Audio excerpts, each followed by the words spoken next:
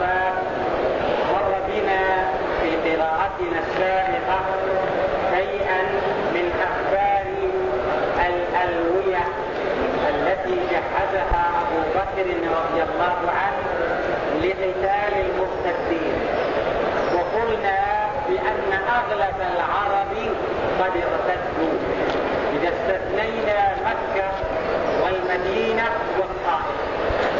ويقول عبد الله بن مسعود رضي الله عنه: لقد قمنا بعد رسول الله صلى الله عليه وسلم مقاما كدنا أن نهلك لولا أن من الله علينا بأبي بكر رضي الله عنه. هؤلاء الذين ارتدوا على فئتين: فئة منعت الزكاة وبقوا على ما هم عليه، يعني بقوا على الصلاة وعلى الصيام وعلى أحكام الإسلام، إلا أن الزكاة منعوها. قالوا: كنا ندفعها لرسول الله فلا يمكن أن ندفعها لابن أبي قحافة. فريق آخر رجعوا عن الإسلام بالكلية وقالوا: لو كان محمد صادق ما مات، الأنبياء لا يموتون. فما كان من أبي بكر رضي الله عنه إلا أن شمر عن ساعد الجسر وجهز الجيوش لقتالهم، وقال: والله لو منعوني عقال بعير. عقال البعير حبل هو مثل أو مثل سنة. لو منعوني عقال بعير كانوا يؤدونها لرسول الله لقاتلتهم عليه.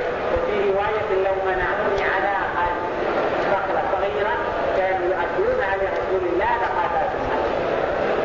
فجهز رضي الله عنه 11 لواء لقتال المرتدين، وكل واحد من هذه الألوية له وجهة، أي له يعني حدد له مكانين: اذهب إلى فلان، فإذا انتهيت فاذهب إلى فلان. فعلى سبيل المثال خالد: اذهب إلى فليحة بن خويلد الأسدي، فإذا انتهيت منه فاذهب إلى مالك بن النويرة، لأنه رضي الله عنه واثق من النصر ومطمئن أن الله سبحانه ناصر دينه، وأنه سيعلي كلمته، وأنه سيدحر الأعداء الناقصين عن الجادة المبتعدين عن الطريق السوي. هذه الألوية أيها الأحباب: اللواء الأول بقيادة خالد بن الوليد، وأمره أن يذهب إلى حليفة بن خويلد الأسدي، وبعد ذلك إلى مالك بن النويرة، ثم بعد ذلك الجيش الثاني بقيادة عكرمة بن علي، وأمره أن يذهب إلى مسيلمة في بلاد اليمامة، وكان قد ادعى النبوة. وحليفة كذلك مر بنا أنه ادعى النبوة. الجيش الثالث بقيادة سرحبيل ابن حسنة، وأمره أن يذهب مساعدا لعكرمة ابن أبي جهل. الجيش الرابع بقيادة المهاجر ابن أبي أمية، وأمره أن يذهب إلى بلاد اليمن إلى الأسود العنسي وهو في بلاد اليمن.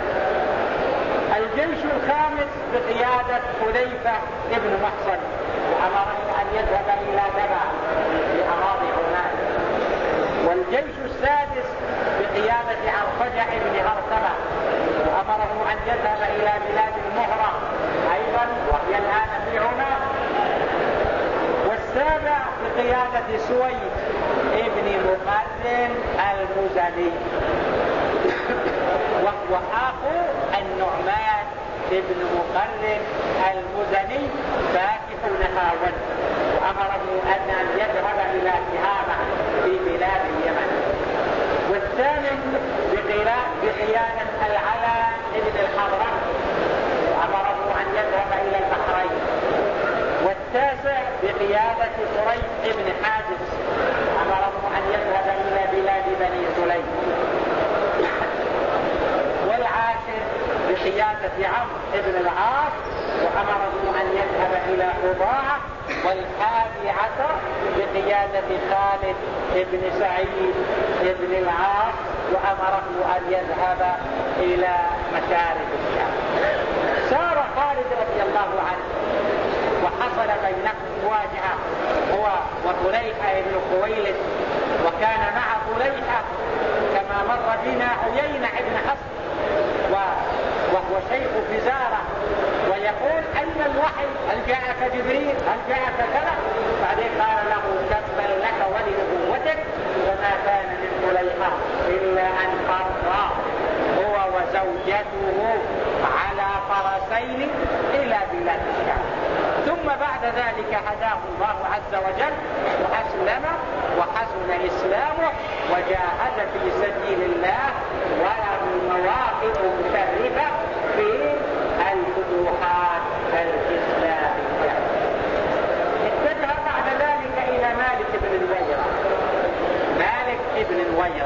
مالك بن النويرة هذا كان قد أسلم، وأمره النبي عليه الصلاة والسلام على صدقات قومه، قال اذهب واجمع منهم الصدقات، الزكاة يعني في 40 شاة، وفي 121 شاتين، وفي 203 مثلا 3 شياه، وهكذا، أو في 201 3 شياه.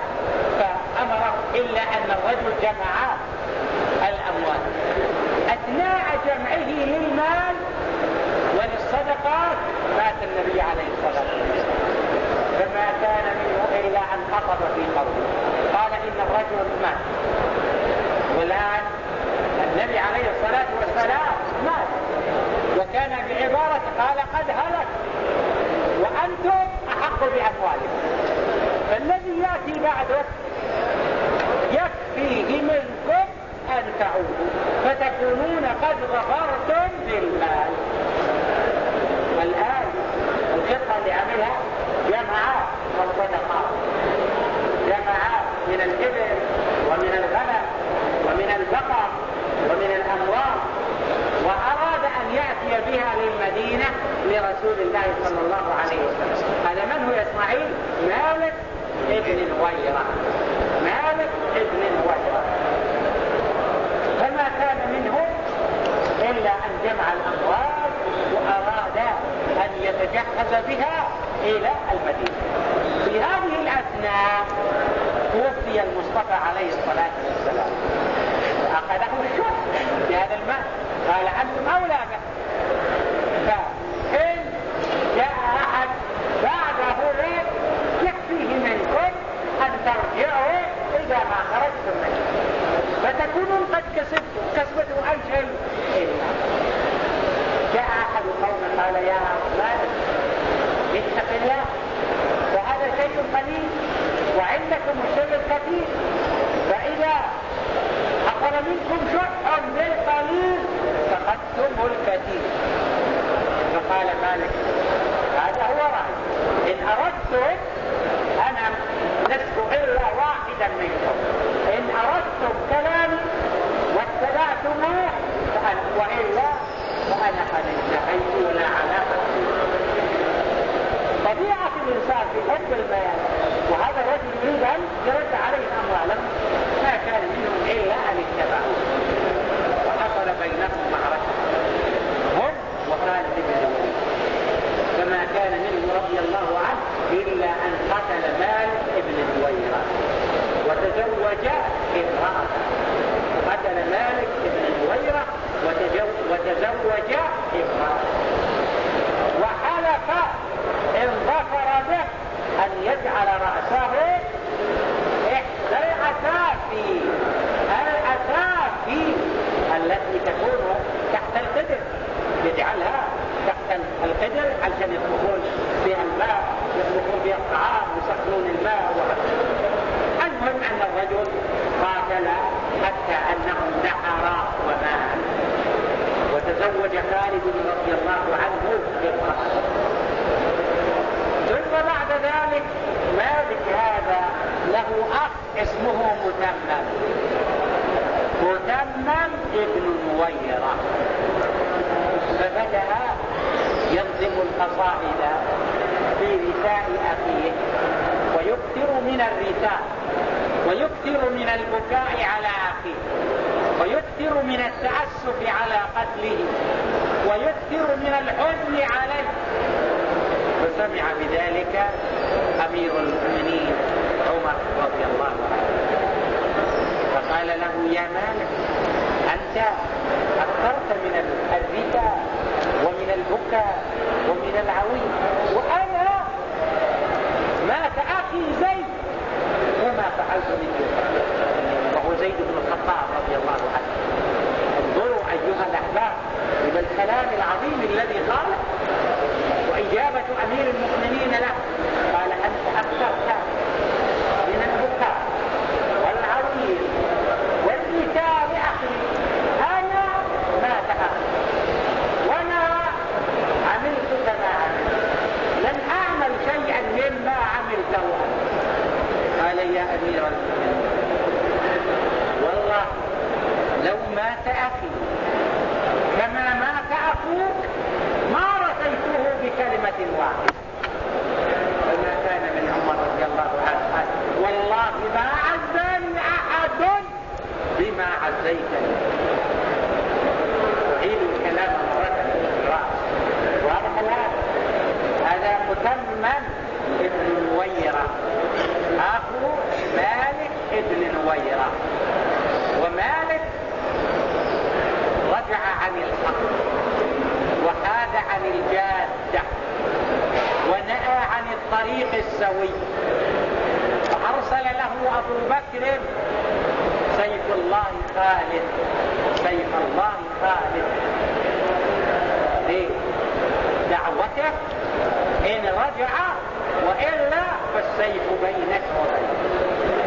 فما كان من الرجل إلا أن صمم على ما هو عليه، على انحرافه وعناده ونهيه عن الجادة وبعده عن الطريق السوي.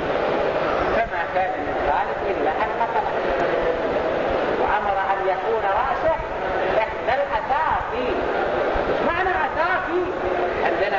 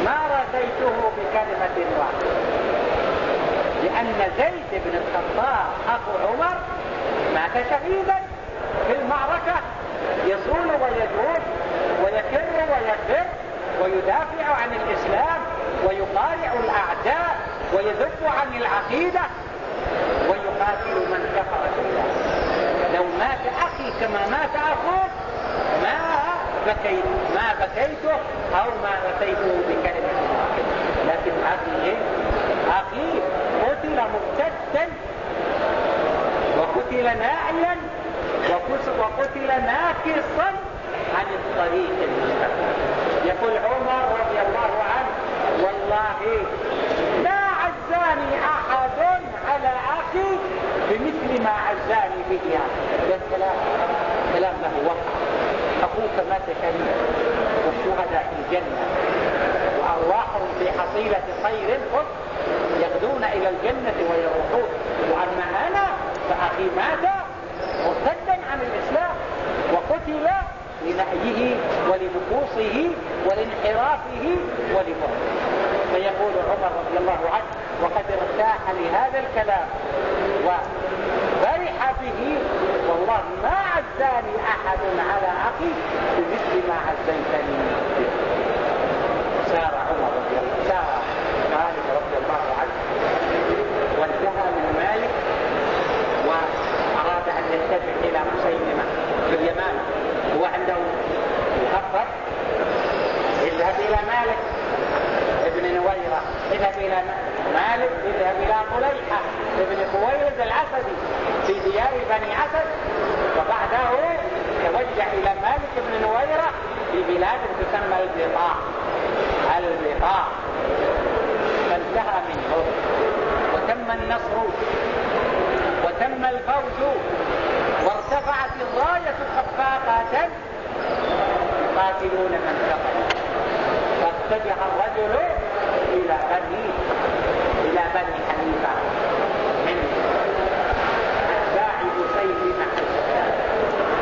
قال له بعض من معه: إننا الآن ما أمنا، قسم لنا أن نذهب إلى طليحة ابن خويلد وإلى مالك بن نويرة، وأما مسيلمة الجيش الذي تجهز إنما هو بقيادة إكرمة ابن أبي جهل. قال: أكون كما ترى، أنا سأذهب بمن يوافقني. فذهبوا واستمروا أيام مرت السيف، ثم من لم يذهب معه كلامه لام بعضهم بعضا، قالوا: هؤلاء أهلنا وهؤلاء إخوتنا وشركاؤنا في الدين وأنصارنا في العقيدة، إن أخذوا سيلحقنا اليوم بأننا خذلناهم، وإن فازوا ونحن بعيدون عنهم ولا ندرك معهم. والرأي ما هو الرأي إذن؟ قالوا: الرأي أن نلحق بهم. فكتبوا إلى خالد وأرسلوا لهم نجائب. معنى النجائب وأرسلوا لهم النجائب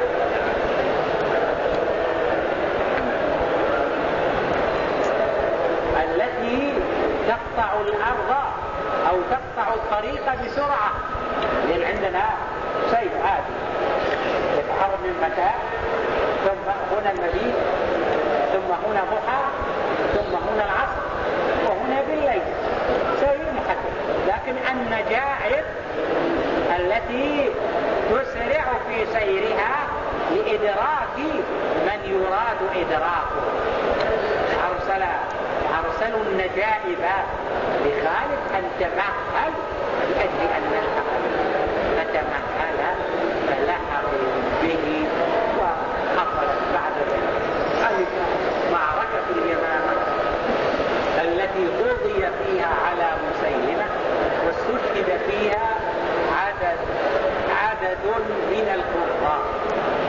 عدد القراء اللي استشهدوا أكثر من 70.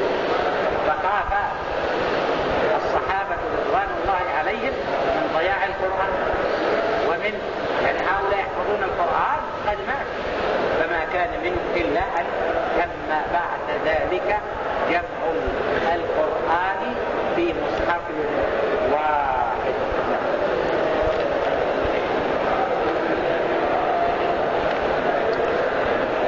ذكر رجوع بني عامر. بسم الله الرحمن الرحيم.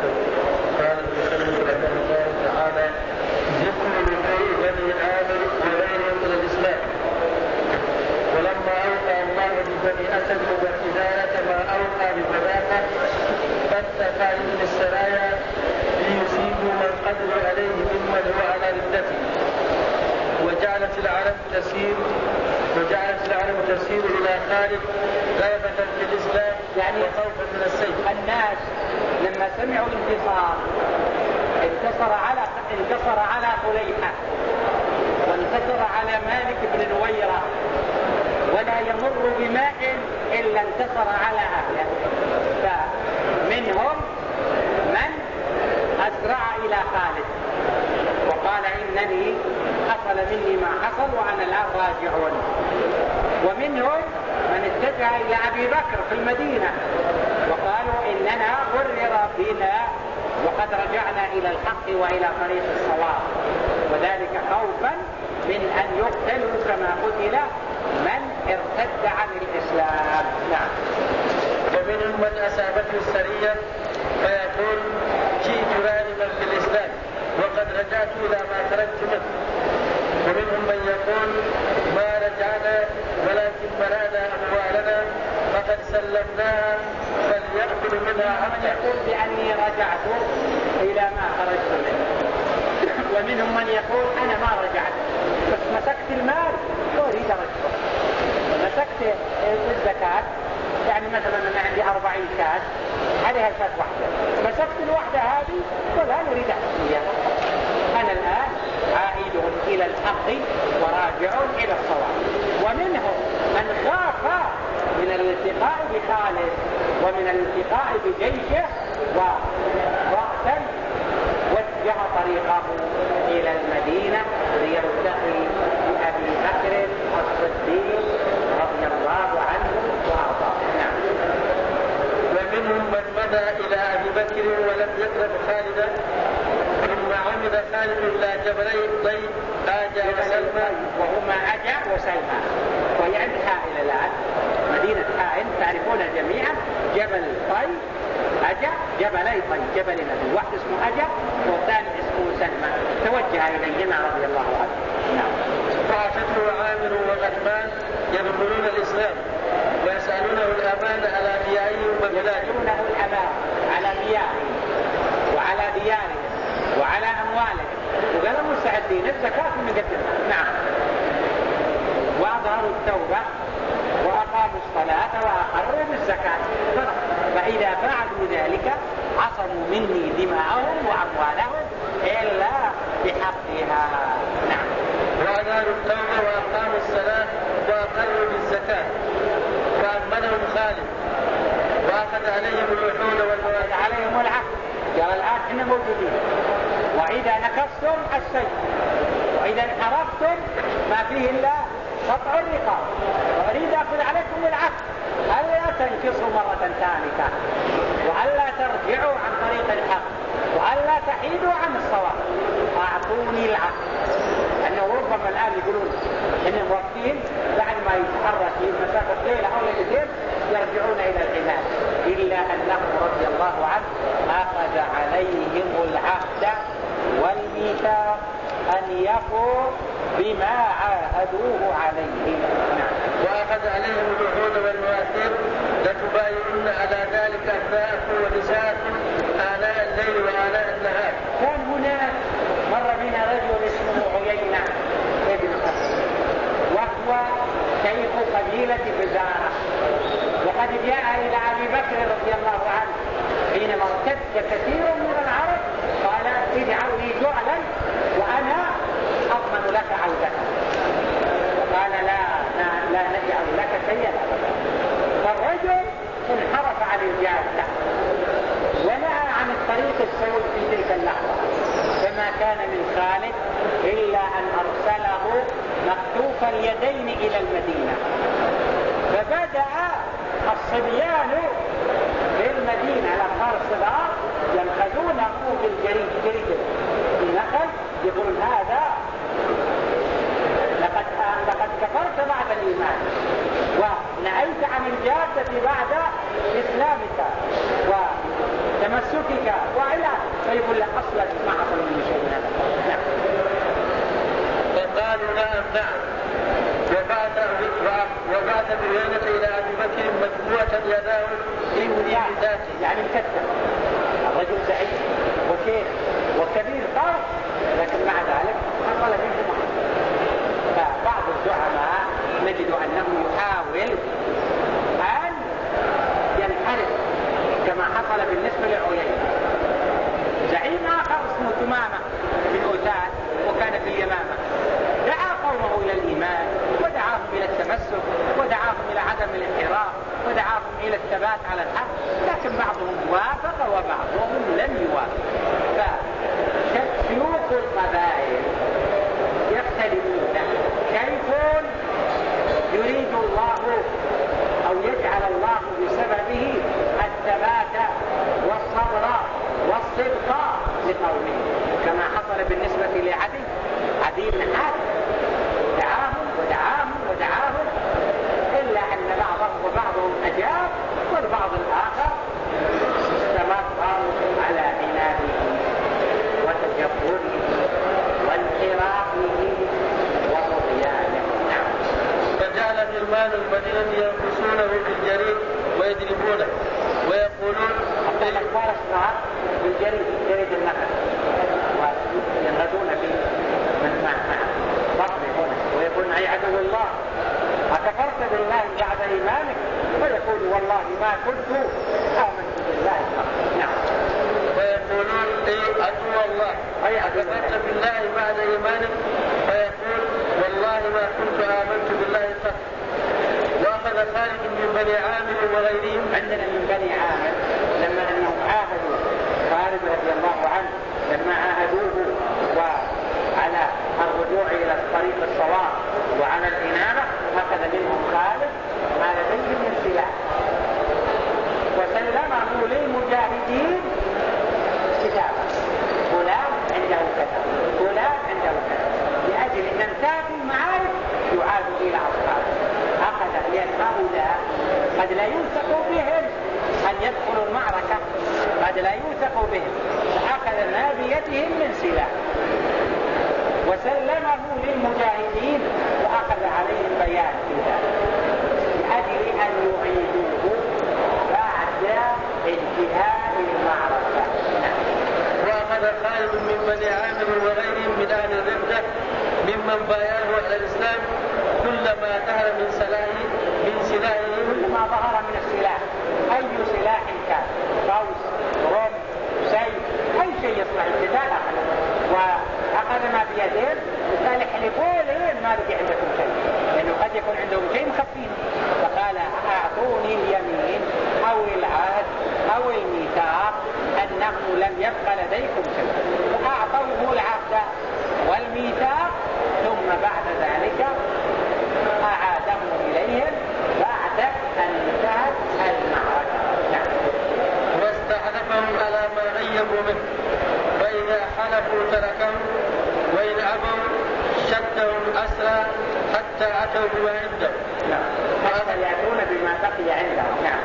فأخذ منهم سلاحا كثيرا فأعطاه أقواما يحتاجون إليه في قتال عدوهم وكتبه عليهم ثم ردوه بعد. يعني الله عنده يقاتلون، هذا عنده سيف، هذا عنده قوس، هذا عنده رمح، هذا عنده آلة قتال، أخذها منهم وسلمها للمجاهدين ليقاتلوا بها، فإذا انتهى القتال أعيدت لأصحابها. نعم. وحدث يزيد بن أبي شريك الفزاري عن أبيه قال قدمت مع أسد وغطفان على أبي بكر وافدا حين فرغ خالد منهم، فقال أبو بكر اختاروا بين خصلتين حرب مجلية أو سيف مخزية، فقالوا الحرب عرفنا لكن مش نقصد بالسيف، قال أقصد أنه من قتل منا تدونه ومن قتل منكم لا دية له. وقال اختاروا بين خصلتين حرب مجلية أيضا لأن قتلاكم في النار لأنهم قتلوا مرتدين، وقتلانا في الجنة لأنهم قتلوا شهداء. نعم. حرب مجلية أو سلم مخزية. فقال خارجة بن الحسن هذه الحرب المجلية قد عرفناها، وما السلم المخزية؟ قال تشهدون أن قتلانا في الجنة وقتلانا إخلاكم في النار وأن تردوا علينا ما أخذتم منا ولا نرد عليكم ما أخذنا منكم. الشيء اللي ظفرنا به لنا